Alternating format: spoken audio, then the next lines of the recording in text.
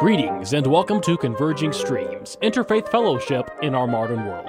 Our program is a production of the Muncie Interfaith Fellowship and the Unitarian Universalist Church of Muncie.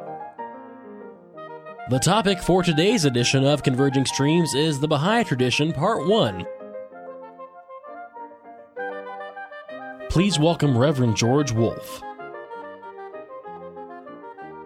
Hello, and welcome back to Converging Streams. Many of you may be aware that there is a very active interfaith movement in the world today, especially in the United States. There is, for example, a very prominent interfaith institute in Michigan, in Ganges, Michigan, called the Lakeshore Interfaith Institute. And there's also a major interfaith seminary in New York City, All Faith Seminary International, which was founded by Rabbi Joseph Gelberman. I was fortunate enough to have the opportunity to attend All Faith Seminary International in New York City, and it was there that I was ordained an interfaith minister. Today we're going to speak with a representative from the Baha'i faith tradition. The Baha'i faith tradition emerged in the mid-1800s. Prior to that, there was another teacher in India who also began an interfaith movement that has in turn inspired members of the Lakeshore Interfaith Institute in Michigan. This particular individual was Ramakrishna. Ramakrishna taught the unity of all religions, and he used a beautiful analogy to explain his concept. This was the analogy that we are all climbing the same mountain. But you may be on one side of the mountain, I may be on the other side. And the terrain is probably very different on each side of the mountain. So when you describe the terrain on your side of the mountain, and I describe the terrain on my side of the mountain, it seems like we're climbing different mountains. However, as we reach the top of the mountain, we see that we've both been climbing the same spiritual mountain. And thus, it is that all religions are ascending to the same spiritual goal, to the same spiritual realization. Ramakrishna also used another very beautiful analogy when he said, although the lamps are many, the light is one. I'm pleased to have in our studio today Sarah Mahboobi, who is from Muncie, Indiana, and a member of the Baha'i faith. The Baha'i community has been in Muncie for how many years, Sarah? About 30 years. And I'd like to perhaps start by reading a short excerpt from the Baha'i writings, if you don't mind. That's fine, yeah. O people of the world, the religion of God is to create love and unity. Do not make it the cause of enmity and discord. All that is regarded by men of insight and the people of the most lofty outlook as the means for safeguarding and effecting the peace and tranquility of man has flowed from the same supreme pen. Those are beautiful words. It's a pleasure to have you here today. Glad you could be with us. Thank you for inviting me. I appreciate it. I imagine you're familiar with those words to some extent. Yes, and by flowing from the same pen, it means that God speaks through many manifestations or prophets of God. And over the ages, we need a renewal of religion that comes at the most desperate time in humanity. And each age has a different manifestation of God that comes to bring new social teachings and reiterate the same spiritual teachings that come from age to age. And this particular quote that I read is from the prophet who inspired the Baha'i faith. Am I correct? Yes, that's right. And his title was Baha'u'llah, and that is Arabic, and it means the glory of God. And he was born in the early 1800s at a time in Persia, actually, when it was before Iran. It was the old Persian Empire, and it was at a time that was a very decadent time in history and a very corrupt place in the world. And that seems to always be the case when a new prophet comes or a new manifestation comes to earth. It's always in the most desperate time when we definitely need renewal of faith. Now, about what time and what period of history was that? What year around? Well, the 1844 was the beginning of what the Baha'is consider the Baha'i faith, and that is when the Bab, which is an Arabic word that means the gate, who was the predecessor of Baha'u'llah, announced that he was the one who would come foretelling the primary prophet or the main prophet of the Baha'i faith, who would be Baha'u'llah. And Baha'u'llah himself declared his mission as a manifestation or as a speaker for God to humanity in 1863. And that was in a place called the Garden of Rizwan, which is on an island where he was being exiled from the Persian government. Was there a great deal of difficulty or persecution involved in establishing the teachings? There was faith? Actually. It was at a time when there were a lot of people that were searching. They were Sheikh Ahmad and Sayyid Kazim were two particular figures who were searching for the promised one, the Qa'im of Islam, actually, or the return of Christ, the one who was to come and fulfill the promises of previous faiths. So you have this idea, I guess, in other religious traditions. For example, in the Hindu religious tradition, there is also the belief that there are more than one manifestation of the divine. There can be several manifestations or incarnations of the divine. Yeah, Baha'is call that progressive revelation. Tell us a little bit about that. Progressive revelation. Just that each faith is born to bring us a springtime and renewed teachings as we grow spiritually through civilization. We need additional teachings to help us go to the next level. Just as a child goes from kindergarten through college and a PhD and onward, we need to make stepping stones in our spiritual growth. And the teacher of that faith is the one who is all knowledgeable, like Christ or Muhammad or Baha'u'llah or the Buddha or Moses or Abraham or Krishna.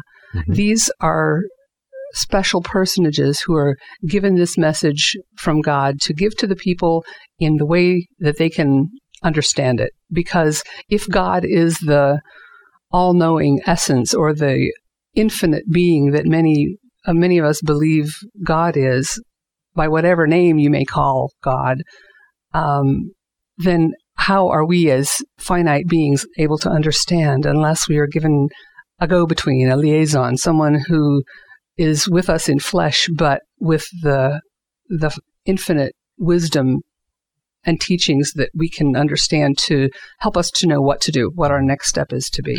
Yes, the interfaith movement in the Muncie Interfaith Fellowship, so which we have in Muncie, has this idea, the same idea that, in a sense, all religions come from the same spiritual experience, a very deep revelatory experience that's had by certain individuals throughout history. And each time they explain or they speak about the divine reality, they do so in ways that are unique to the culture they're speaking to.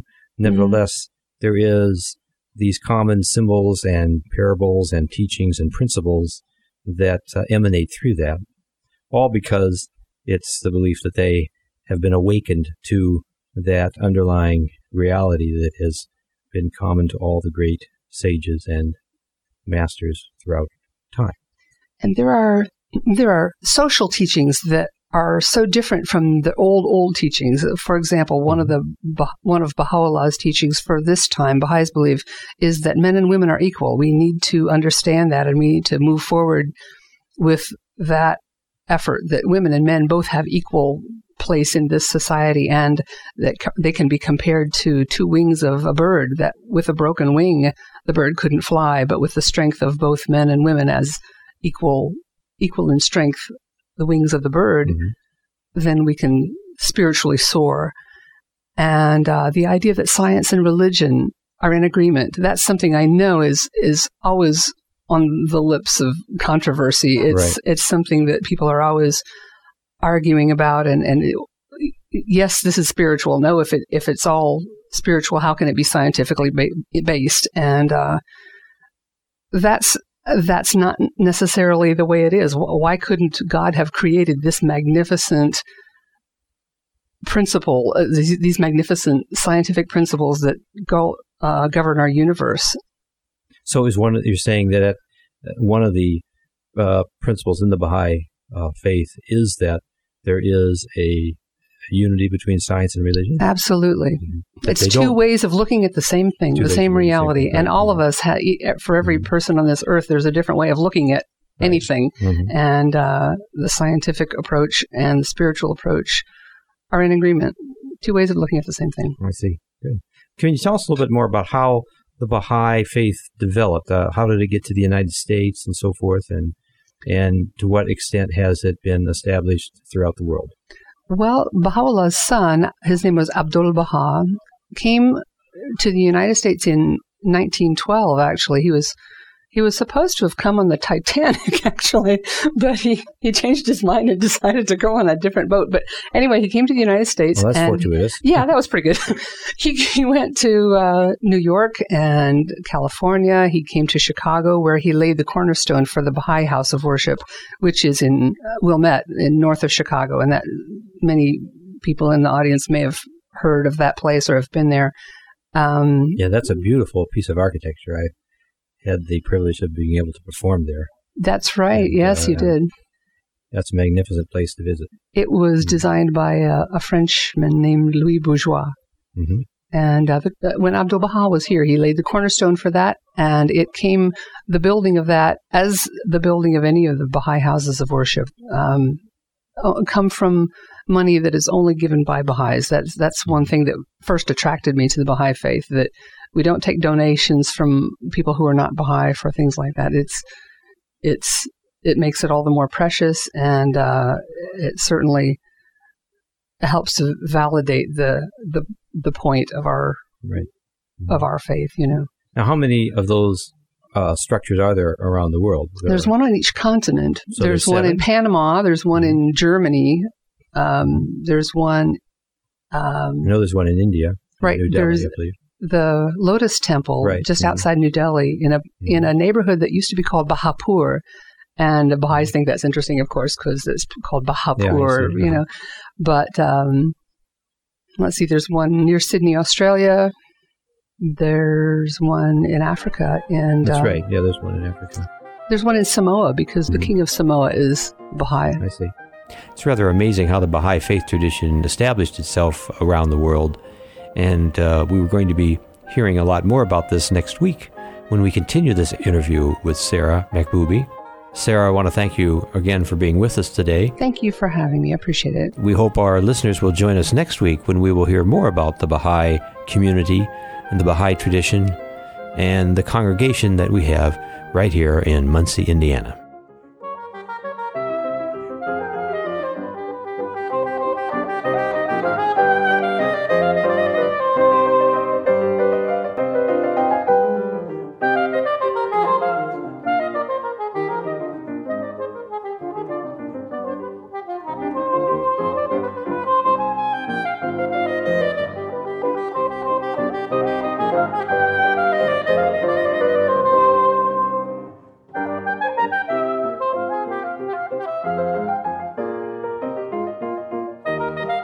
Thank you for listening to Converging Streams, Interfaith Fellowship in Our Modern World.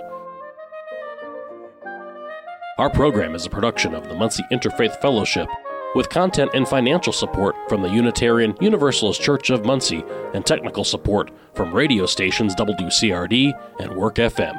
Most importantly, we thank you, our listeners and followers, for your support. To connect with Converging Streams, including listening to our entire catalog of past programs, getting our latest new content, and making your own contribution to this program, visit our website, convergingstreams.org. Converging Streams is produced by Tony Piazza, George Wolf, and Thomas Perchlik.